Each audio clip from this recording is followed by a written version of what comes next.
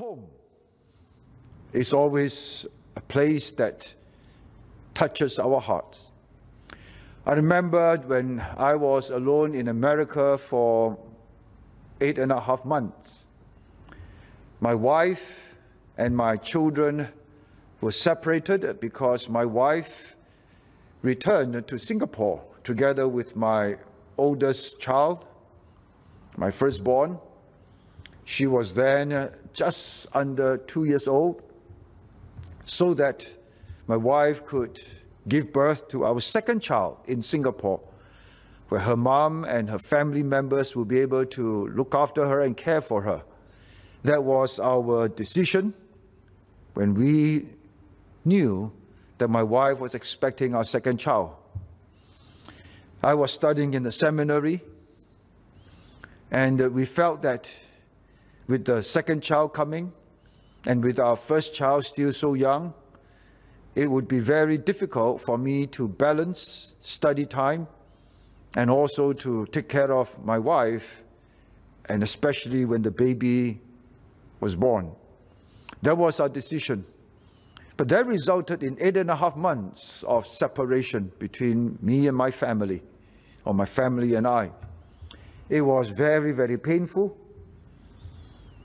It was at times pretty lonely.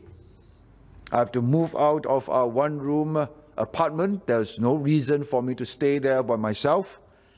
I moved into a new premises, a room with other young men from the college. They were Americans. I was the only Singaporean there. We hardly have any contact because of our difference in time and perhaps even culture. Whatever it was, I did not know my fellow housemates. But those 8.5 months were months where my body was in America studying, but my heart was where my family was, home. And so I worked very hard. I strive to finish my studies as soon as possible so that I could return home to be with my family. Home. We thank God that when the Lord tells us that this old home should not be our home any longer. If we came to know Christ at the age of 30, that means for the first 30 years of our lives, this world was our only home, as it is true of everyone. We do not know of any other planet. Our heart, our mind, our entire being focused on this place, Earth. And we were prepared to do anything because we thought that this was it. There was no alternative. I did not know that if I were to die in my sin, I'll end up in hell because nobody shared with me the gospel. For the most part of my life, home is always something that is dear to our hearts, even when we are on holidays. We long for home. On holidays may be very exciting in the initial couple of weeks, but after a while, living out of a suitcase, day in, day out, week in, week out, there will be a tinge of tiredness and very soon a longing for home, where you do not need to pack and unpack, pack and unpack, and everywhere you go, you look around you, every room, every apartment, every B&B that you stay in, you look around you, none of them belong to you. If anything falls apart, if the fridge doesn't work, you're not going to go and buy a fridge to fix it. If a light bulb blows, you're not going to buy one and change it. It's not your home. You're reminded starkly in your holidays that this is not your home. And so how can we, who have always known the earth as our only home, take our eyes off it and to focus on some other place that we have never seen before in our eyes, with our eyes? It's only by faith. And that is exactly what verses 13 and 14 reveal to us concerning the focus and importance of our growth.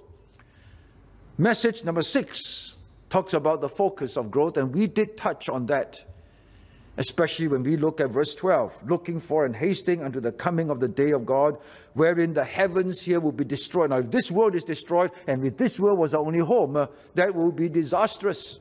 You do not want to be left homeless. You see people living in the streets in some parts of the world when you travel, especially also in America. There are people who live in cardboard boxes and they die during winter because it's too cold. And they suffocate because of the heat in summer. They literally have no homes. They are beggars, they are vagabonds, and they live in the streets. They are the homeless. All over the world you find homeless people, and it's a miserable state and condition to be homeless. You have no address. People ask you, how do I contact you? What is your address? I don't have one. You have no modern amenities to go to that is safe, that is private, that is your own. You may have to share some public facilities. You don't have a proper bed that you can sleep on, and you say that this is my pillow, this is my bed, my blanket, these are my clothes, these are my belongings, this is my home. And you all can feel safe. That after a hard day's work outside where you have to literally fight for everything, and then you just open your door and you come back home, this is safety, this is security, this is peace, this is home. We all need to have a home. That is our makeup. That is the way that God has built into our DNA, a home. Remember how Cain was punished by God after he murdered his own brother? He was very afraid that people will see him and want to kill him. And so the Lord put a mark on his head. And then the Lord said to him that your life from henceforth will be that of a vagabond. No home. For how long? Well, for as long as he lived. We do not know how long he lived, but the people in those days lived for 800-900 years. Imagine living a life of a vagabond for 800-900 years where you have nowhere that you can stay put and say, this is my home. I'm going to call this home, and I'm going to grow and live here, and I'm not going to travel and move anymore. Cain was not permitted to have that experience of peace and tranquility in a place that you could call home. We need that place. We need that place for our sanity. We need that place for the stability of our heart and our mind, to keep our focus, that we will not lose heart and lose sight, because the Lord wants us to see this world as a world that is reserved for destruction by fire, and this was our old home. One of our church members just moved house. The parents just moved house, and that was the home that he grew up in. And so he sent me some photos of how they had to finally empty that house to move out because it had been sold, and they have bought another place to move into. He said that he was leaving behind tons of memories. He was there for more than 20 years. Memories. It's not so simple, isn't it, to be told that this earth that carry with it a lot of memories, some good, some bitter, some sweet. We know that. And yet there are memories. And then now with this earth destroyed, memories. Does it affect you in any way to know that this world will be dissolved? Or are you going to be very, very distant and separate, and your heart is very cold toward the destruction, as if you are watching some filth and some rubbish being burnt up where you have no attachment at all? Good riddance to bad rubbish is your attitude. Is this how you're going to look at this earth that the Lord has assured us and guaranteed us that it will be dissolved one day in the very near future from our perspective? A place that is our home, that we have grown up in, we grew up in. That's all we know. But then the Lord says, you must trust me. You must trust me so that you will never stop growing in grace and the knowledge of the Lord Jesus Christ. That I have promised you and prepared for you a new home. A new home that you have to trust me, a new home that you have never seen before except by the eyes of faith.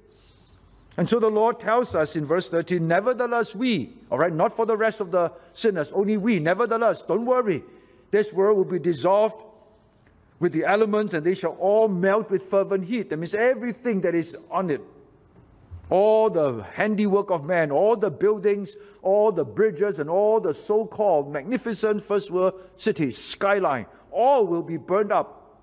The whole world, the mountains, the trees, all will be dissolved with fervent heat, gone. And this world will vanish away, cease to exist literally. Nevertheless, we. And so the Lord assured us, we, that means Peter and all believers, according to his promise. All right, according to his promise, the word of a God who cannot lie. Not that Peter have seen it somewhere. It's according to God's promise, not only to him, but to all. That's why he said, we, all who believed in the Lord Jesus Christ with all his heart. We look for new heavens and a new earth, wherein dwelleth righteousness. Please take note that the word look for is the same as what is found in verse 12. Looking for. One is looking for the destruction, and then now with the same verb, looking for with anticipation for the new heavens and the new earth. And this word new is the same that you find in Revelation chapter 21, which is the beginning of the description of our new home and the new capital city known as the New Jerusalem. Revelation 21, John says in verse 1, and I saw a new heaven and a new earth, for the first heaven and the first earth were passed away, that is, perished, gone, disappeared, evaporated, and there was no more sea. So a new earth that has no seas in it. So God has assured us with anticipation. God understands how some of us, our heart may hurt because of memories. This had always been our home. When I think back on those days in America, it's always a tinge, sweet and bitter. Yeah, longing to be with my family, but at the same time, to be able to study God's Word full time was a blessing. Mixed feelings. And so the Lord says, even as you look with anticipation, what I have promised you, that this world, don't allow the seduction and the temptation of this world where the devil is in control to force you, cause you to lose your holy witness. Therefore, you must keep on growing in grace and in the knowledge of the Lord Jesus Christ. Grace would be the experience of all the blessings that God has bestowed upon you while you witness for Him on this earth, and coupled with the Word of God so that you can experience it correctly for the strengthening of your faith. God says, I promise you a good replacement. A replacement whereby it is a contrast of night and day. And so He says to us that it is a replacement wherein the new heaven and new earth, wherein dwelleth righteousness. That's why no sinner will ever be able to set foot on this new heaven and new earth. Now, some people might think that this new heaven and new earth refers to the millennium. I do not believe that this context points to the millennium. I believe this context points to the new heaven and new earth of eternity. A new heaven and new earth that comes after the millennium, because the millennium is mentioned in Revelation chapter 20. For in the millennium, there will still be sinners. The millennium is very much like the earth in the end of Noah's flood, where God had to reform, reshape the surface of the earth in order to push the landmass up and then create deep valleys, which we call oceans, where God can dump all the water, because now the water above and the water beneath are combined into one gigantic whole. And so therefore, the topography of the old earth before the flood and the new earth will be drastically different night and day, in order to contain the new mass of water that poured down from the heavens, that God separated at creation. Separated the water above and the water beneath. And then God created the land. But then when the flood came, the water above came back down, covered the whole earth, every square inch of it. Everything died except the sea creatures in the oceans and those that were in the ark. And then at the end of it, God pushed up a new landmass, which is called our world. And now the book of Peter tells us that this old earth of ours, this new landmass, will now be destroyed completely by fire this time. God will burn up everything, dissolved, burned up.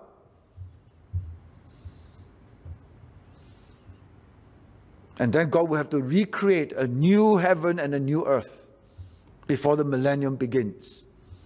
And that's why in Isaiah 65, when God described the millennium, he also used the same phrase, but in Hebrew, new heavens and new earth. In Isaiah 65, verse 17, new heavens and new earth.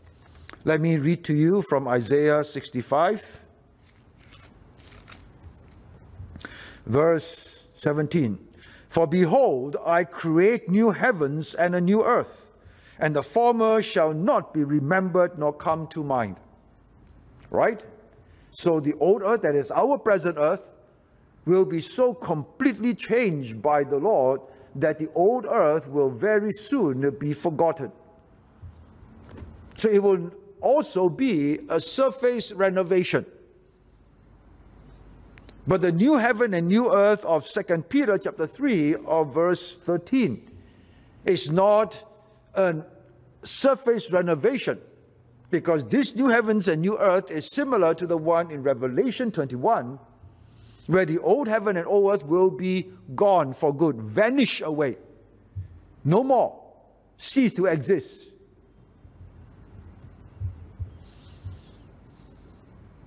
The Lord has given us this assurance, this promise.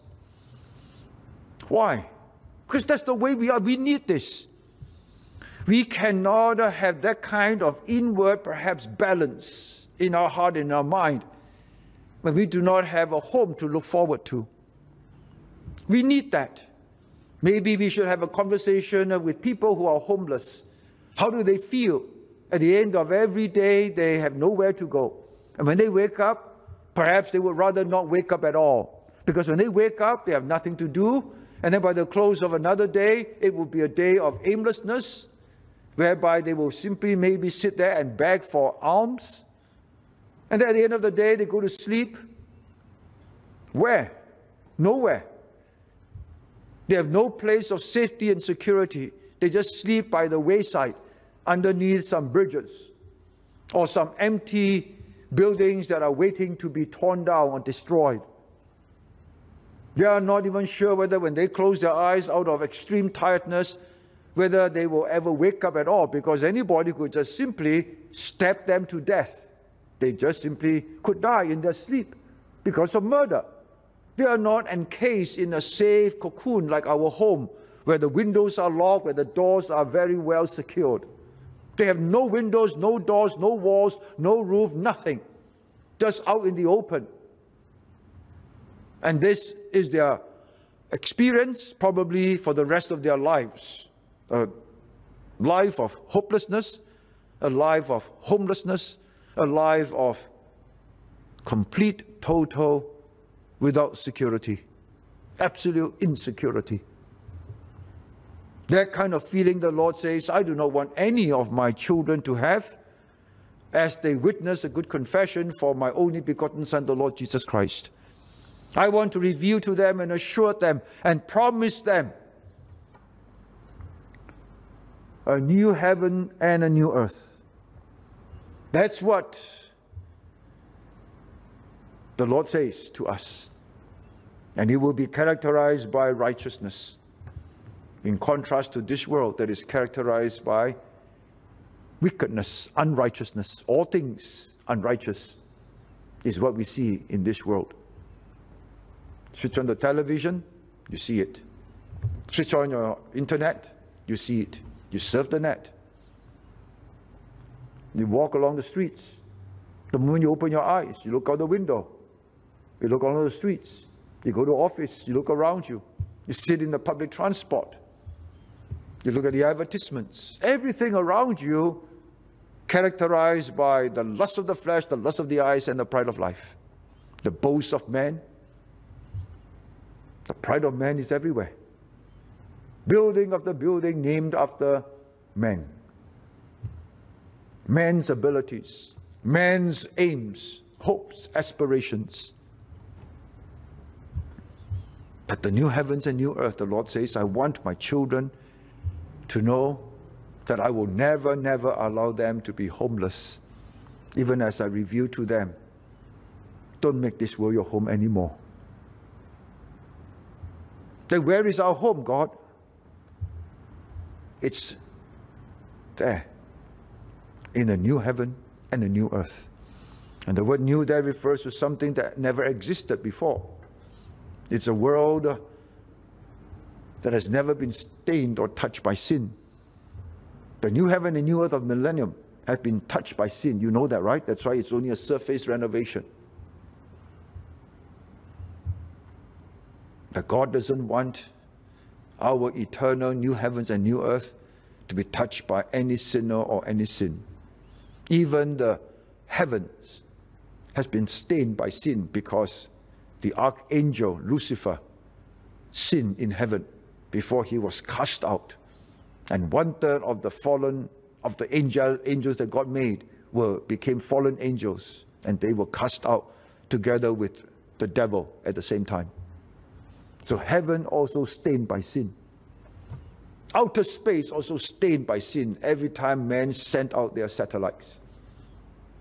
It's a junkyard up in outer space, stained by the handiwork of man, sinful man. Then of course the earth. Everywhere you go, everywhere there is a human being, no matter how pristine, no matter how beautiful God had created this world for us, everywhere man touches, it's filthy, it's dirty, it becomes sinful, it becomes horrendous. I remember the first time when I went to Indonesia. I went to Bandung. We took a train together with my colleague on holiday, just for a couple of days. I never realized how beautiful the countryside of Indonesia was. Yeah, I saw what Jakarta was like. It was terrible. It was smelly. The moment you got out of the international airport to take a cab to the domestic airport to fly to another part of Indonesia for my job, I smelled the stench of how some of them lived by their riverside, and it was filthy. The noise was a nightmare. The traffic jam was horrendous. The smell of carbon monoxide. That's the heart of Jakarta. And I thought that, well, Indonesia must be terrible, until on my way to Bandung by train, I witnessed the beauty of God's creation, the countryside, the hills, the mountains, the greenery. It was spectacular.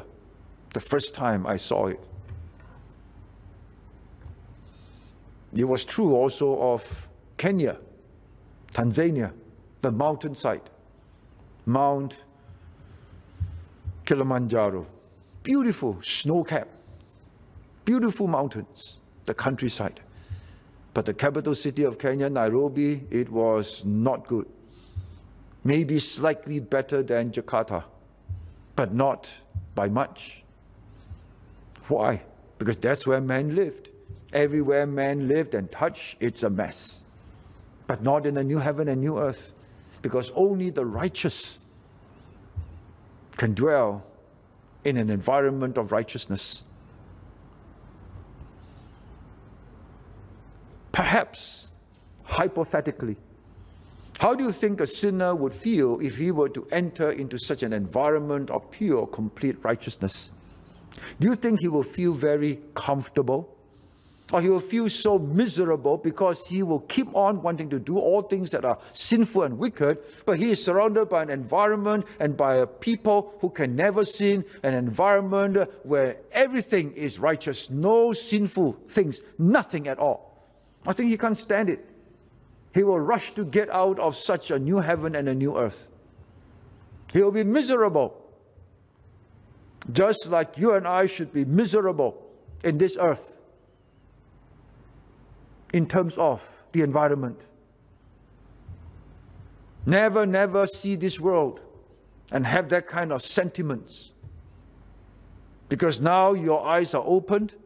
When you reflect back on those times when you were a sinner, bound by sin, you can't imagine how many sins you have committed and how wicked and sinful your life was like, inwardly and outwardly. And your words, they were filled with scorn and vulgarity and harshness and sinfulness. And God said, this was the world that you lived in. And the world has not changed, but you have changed. Because you have changed now that you are righteous inside. The moment you become a Christian, the Lord tells us that I have imputed to you the righteousness of the law.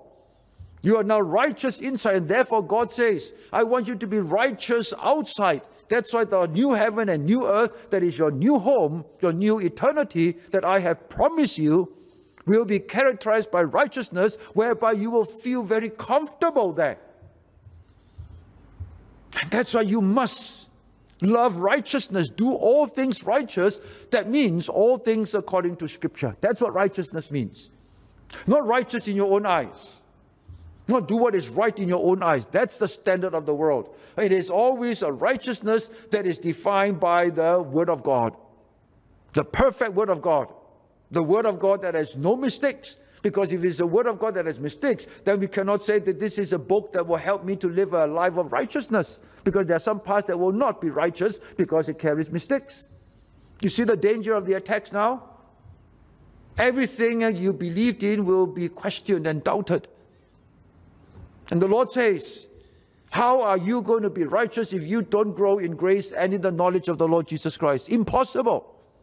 That's why the conclusion is, grow in grace and in the knowledge. That's why we began with verse 18. Then we go back to chapter 3, verse 1, and begin with the sequence, culminating in grow in grace and the knowledge, because you must be righteous now in order for you to be comfortable in the righteousness that is the new heaven and new earth. How do you know you're going to be in the new heaven and new earth that is characterized by righteousness? How do you know you're going to be there? Because right now, my heart and my life and my whole being is characterized by righteousness. And it is a righteousness that is not subjective. It is not a righteousness that is theoretical, that is up to you to define or up to me to define. It is a righteousness that is given to us by the Word of God, by God Himself. It's the Bible. And that's what we need to do. And that's what we must remember as we grow. Because this is the nature of our home. Righteousness, the home of our growth. The title is Home of Our Growth. And looking forward to our new home, our new heaven and new earth. That's why you have to grow in grace and the knowledge of the Lord Jesus Christ. Because that's what righteousness is. That's how you become more and more like the Lord Jesus Christ, more and more righteous in your conduct, in your words, in your mind, in your heart. And the Lord says, don't forget this. Wherefore, beloved, seeing that ye look for such things. Now, do you look for such things? Seeing that ye look for such things.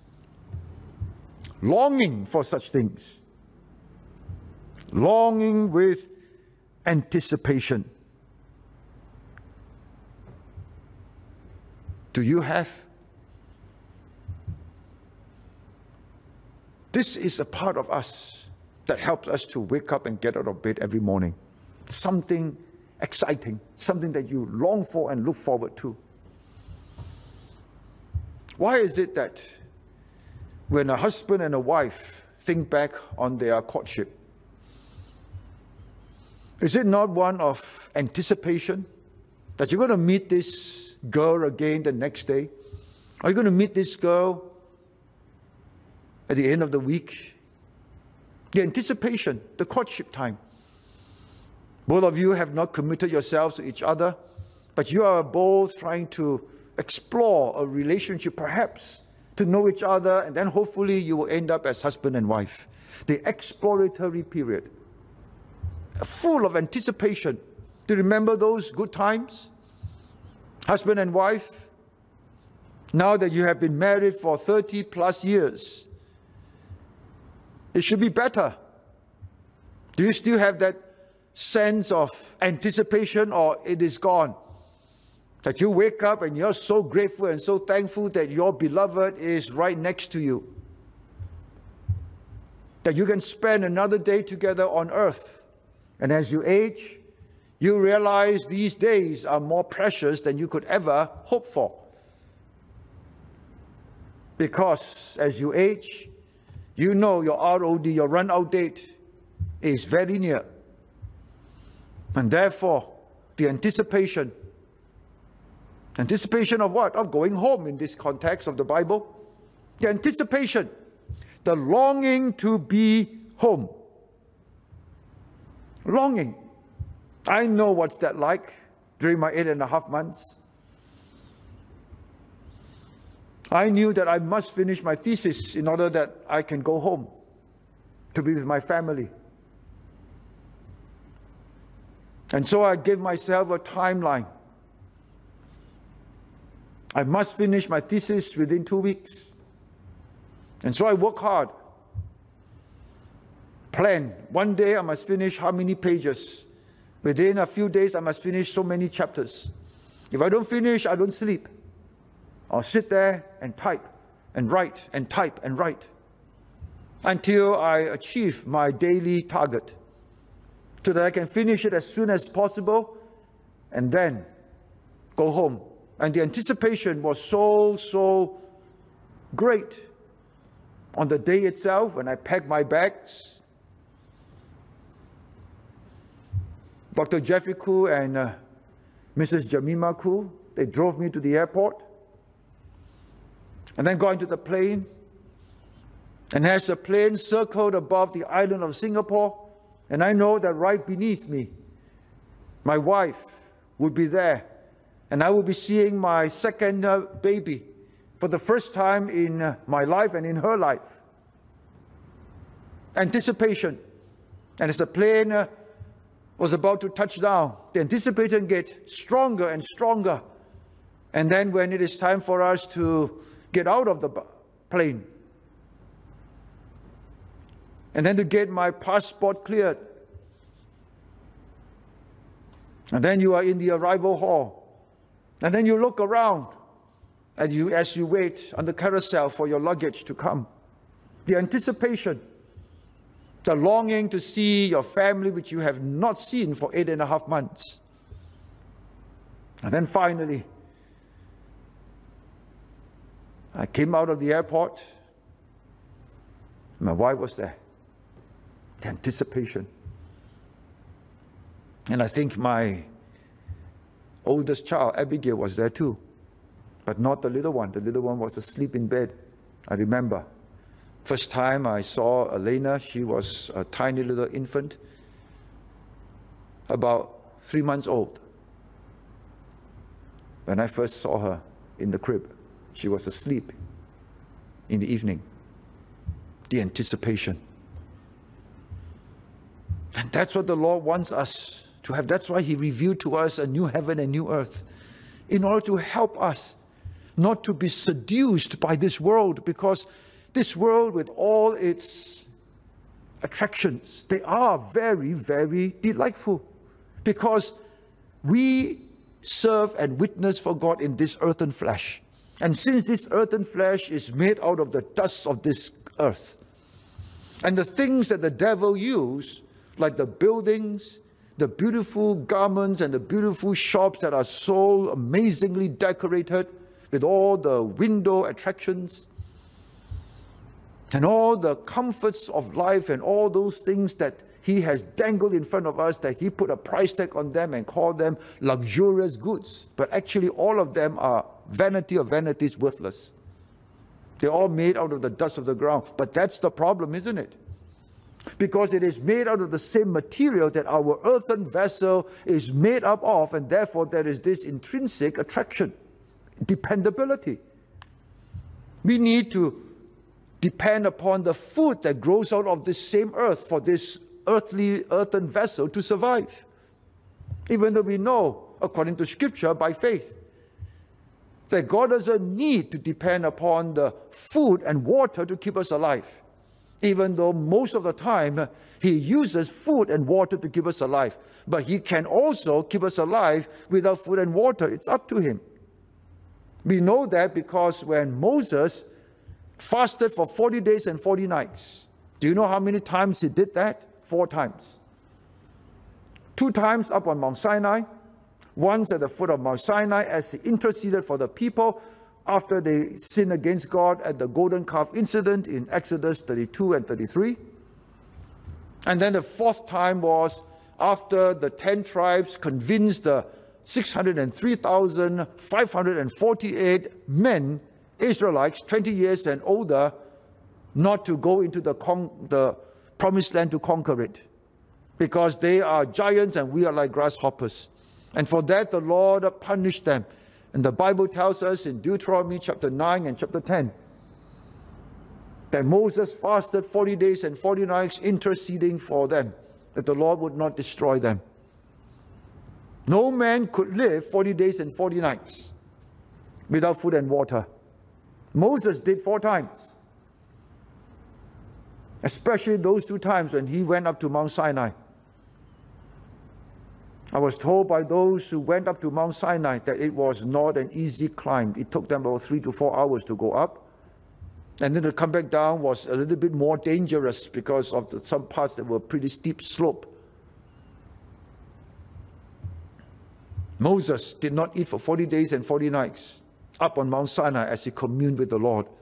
And the Lord sustained him so that when he came back down, he was not any weaker or any lesser in strength. In fact, perhaps he was even stronger.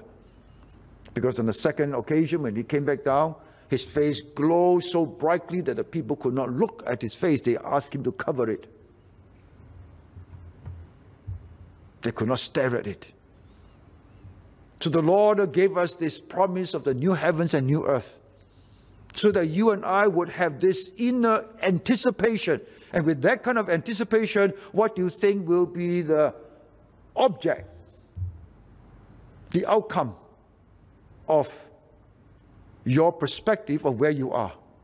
With this anticipation of going home, do you realize that everything around me in the present suddenly lost its taste and attraction?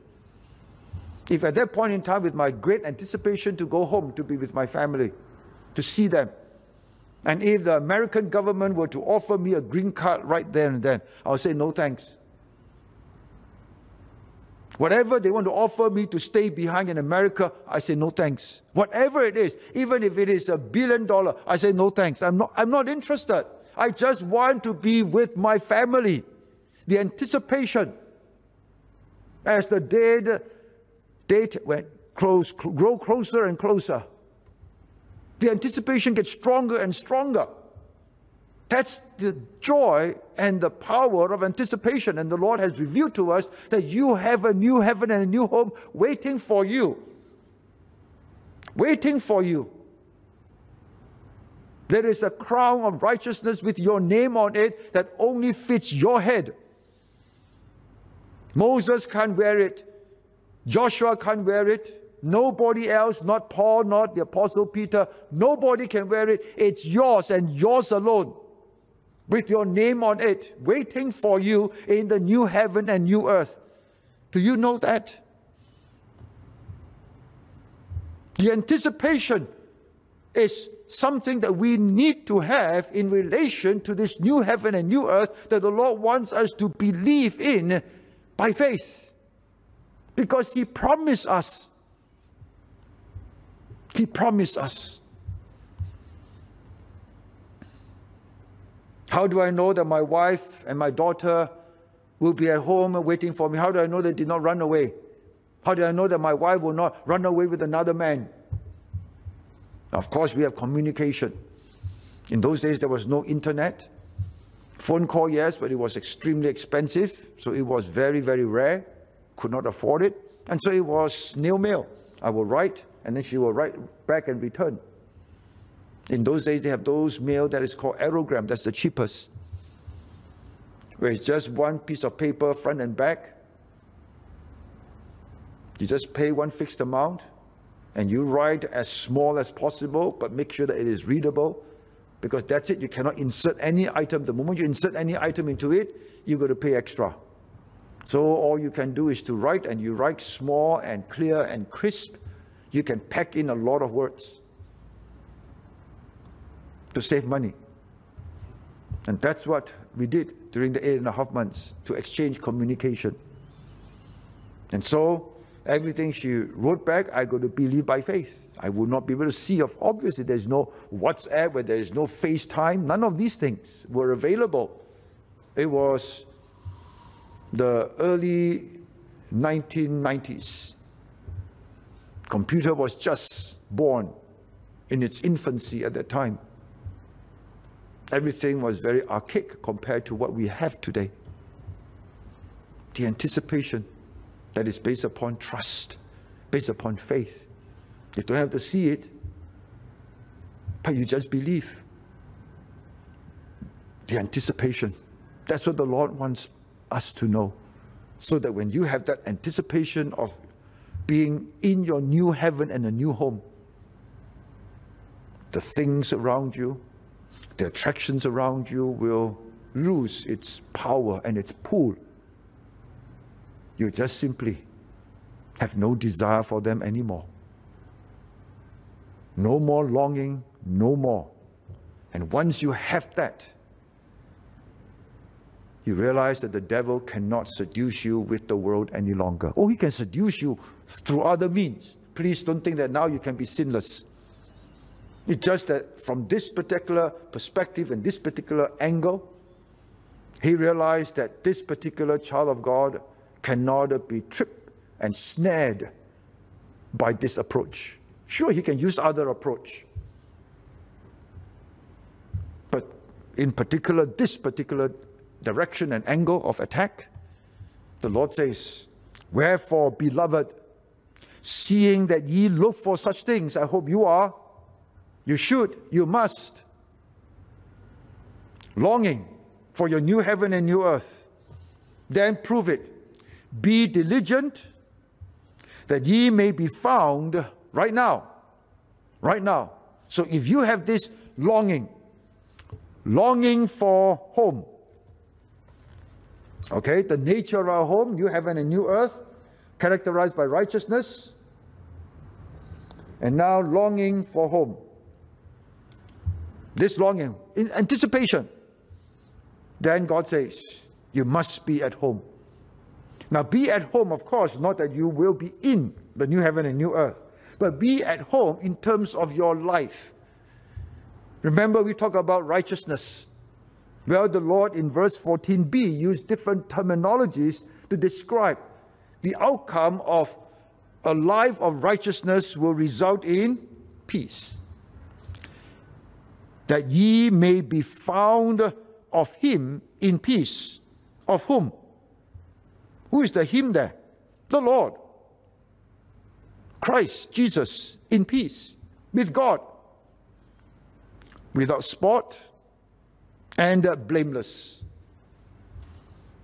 Three things. In peace. Peace with God pertaining to your salvation. Crucial. You make sure you have that. Number one, peace with God. That means do not allow yourself to think that you are safe. You must know without a shadow of doubt that you are truly saved, and you truly know within your heart of hearts that you bear fruit of salvation, the evidence of salvation.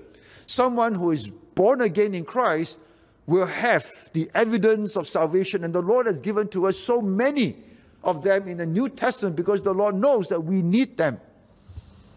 In the Old Testament, for them to know that they are truly born again, it's also all around them because they live in a society that was ordained by God. For example, if they observe the Passover by faith, they will know that this lamb that taketh away the sin of the firstborn son with the blood all over the lamppost, the doorpost, the entrance, the side post and the lintel. Knowing that this is a type of Christ, a representation of someone in the future who will die for my sin.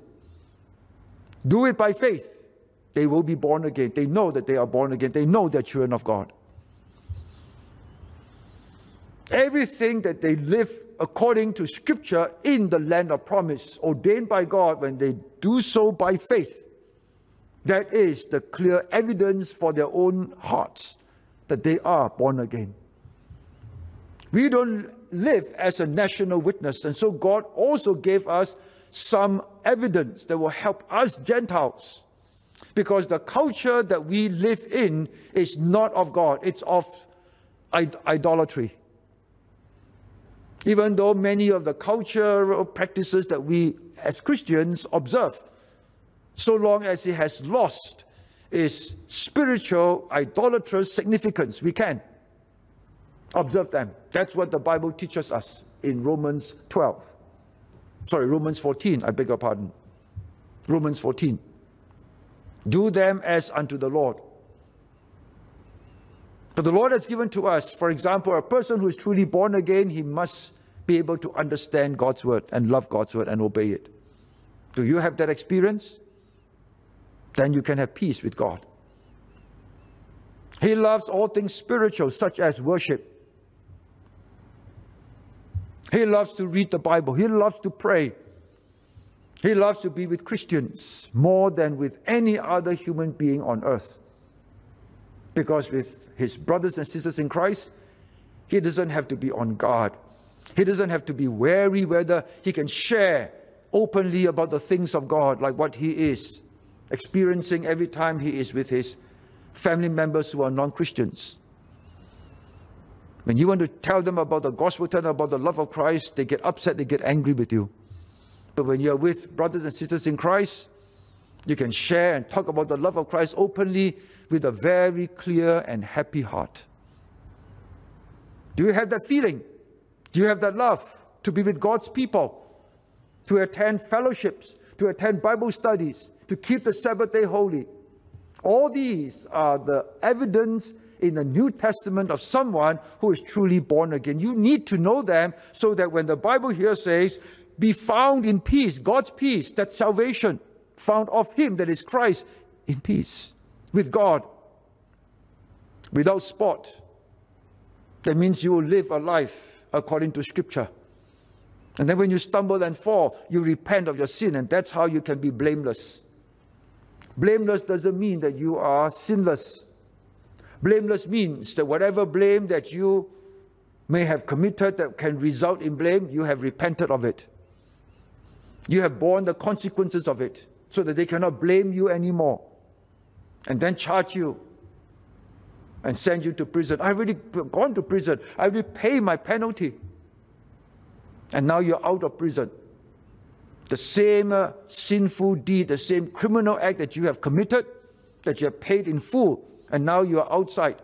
No man, no policeman, no judge can now catch you and sentence you again for the same crime. You have paid for it in full. You have paid to society. You just came out of prison. That's what it means by blameless, not sinless. Blameless. That means don't hide your sin. Don't live in hypocrisy. Don't pretend to be someone that you are not. This is what it means to be at home. Be at home, even in this sin-filled world, with the look, the anticipation of a new heaven and new earth. you be at home in this new life in Christ. Even in this mortal flesh, earthen vessel. Make sure that you are first right with God, be in peace with God, so that you can be at peace with everyone around you. A hypocrite can't. A hypocrite is a person who pretends. And his true colors will only be seen by himself when he looks at himself in the mirror in the private quarters of his own home. But not someone who is truly born again. You see him in church as he is. He's the same person as he is at home and in the private quarters of his own home. This is who he is. Because he has peace with God. And therefore he can have peace with anyone. Now whether they want to accept his peace is another thing. Just like the Pharisees, they were never at peace with Christ because they rejected his holiness and his truthfulness. There will be such individuals in your life that is not because of any wrongdoing on your part, but it's because of your righteousness. That's why they despise you. That's why they will not give you peace. That's why they persecute you. That's fine. But this peace is within your own soul, within your conscience, and you know that you have not done anything wrong. You know that your heart and your life is clean. Because whenever you have done wrong, you repented of it. And that is the kind of heart that God says every child of God must have. That's why be at home when you grow. Because this is exactly who you are. And it will be a perfect fit in the new heaven and new earth. But if you pretend to like to come to church, you pretend to pray and say all the right Christian jargons, you pretend to come for prayer meeting, you pretend to attend fellowships, you pretend to love Bible studies, you pretend to love God's word. You know that pretense, it's only a self-delusion where the greatest hurt will be to your own soul. You are the victim of your own foolishness because God will not be deceived by your hypocrisy and your pretense. The Lord knows. And one day you will know. But by then, sadly, it will be too late. Stop pretending. Be real, be sincere, be genuine. Be at home in your spiritual growth. Because a person who knows that he has a home in the new heaven and new earth, he will have this longing, this anticipation for such a home. His being that enables him to have this anticipation and longing, where it will be characterized by righteousness. He knows that his personality and who he is in the inner soul, the inner man, is a perfect fit. Because in that new heaven and new home, that is where his Savior dwells. And the Savior dwells in his heart, here, at home, while he grows on this earth, inside. And that's how he knows that he will be a perfect fit. That's why he can be at home, even in this sin-filled world, as he lived for his Savior, the Lord Jesus Christ. Because to him, to be at home is to live a life that is like what his home will be characterized by, righteousness. That's why the Bible here says, that ye may be found in him. If you have this longing to be in heaven, in the new heaven and new earth, this is where it must begin. So look at your life right now. Be honest before God. Stop pretending. Stop hiding. See whether all your areas, all your relationships, if you are married, husbands, are you a husband that is, according to Scripture, loving your wife as Christ loved the church? Wife, are you a Christian wife, submitting to your own husbands as unto the Lord, as the Lord has commanded you? So that you will have peace, so that you will be without spot and blameless in your husband-wife relationship. If your parents are still alive and you are a Christian, how are you honoring them? Do you truly honor them, respect them, and not speak and talk ill about them behind their backs? And if they are retired, do you give them monthly help financially? Do you visit them? Do you spend time with them? Do you speak gently, kindly, patiently with them, especially when they grow older? They're hard of hearing. They're not as quick as they used to be in their minds. And so they might appear foolish. They need you to repeat and say over and over again, and you get upset and you get irritable. And you find them a burden and a chore rather than a blessing, forgetting how they used to look after you when you were an infant and you depended totally upon them. And now it may appear as if they are depending totally upon you. And how do you respond and react? In Christ, are you blameless? Are you without spot? Are you in peace before God when the Lord were to ask you and give an account of how you look after your aged mom and dad? And if they are not believers, all the more you must be a holy witness and shine brightly for the Lord Jesus Christ. Does it bring glory and honor to the Lord? Is your life and your service in church without spot and blameless, in peace with God when God will to ask you to give an account? That's why you have to be at home right now in terms of your life that is characterized by righteousness, in peace because of Christ, blameless because you have repented of all your sin and you're doing what is right. That's why without spot. Home of growth is critical in helping us to continue to grow in grace and the knowledge of the Lord Jesus Christ. Even as the Lord has revealed to us, I'm going to destroy your old home. But nevertheless, I promise you, you can look forward to a new home, a new heaven and a new earth. But that new heaven and new earth is characterized by righteousness. And therefore, I want you to anticipate with a righteous life right now. That means be at home right now as you prepare for home in the future. Would you do that for Christ's sake? And have a good step-by-step evaluation of all areas of your life. And may it be found in peace, without spot, and blameless in Christ.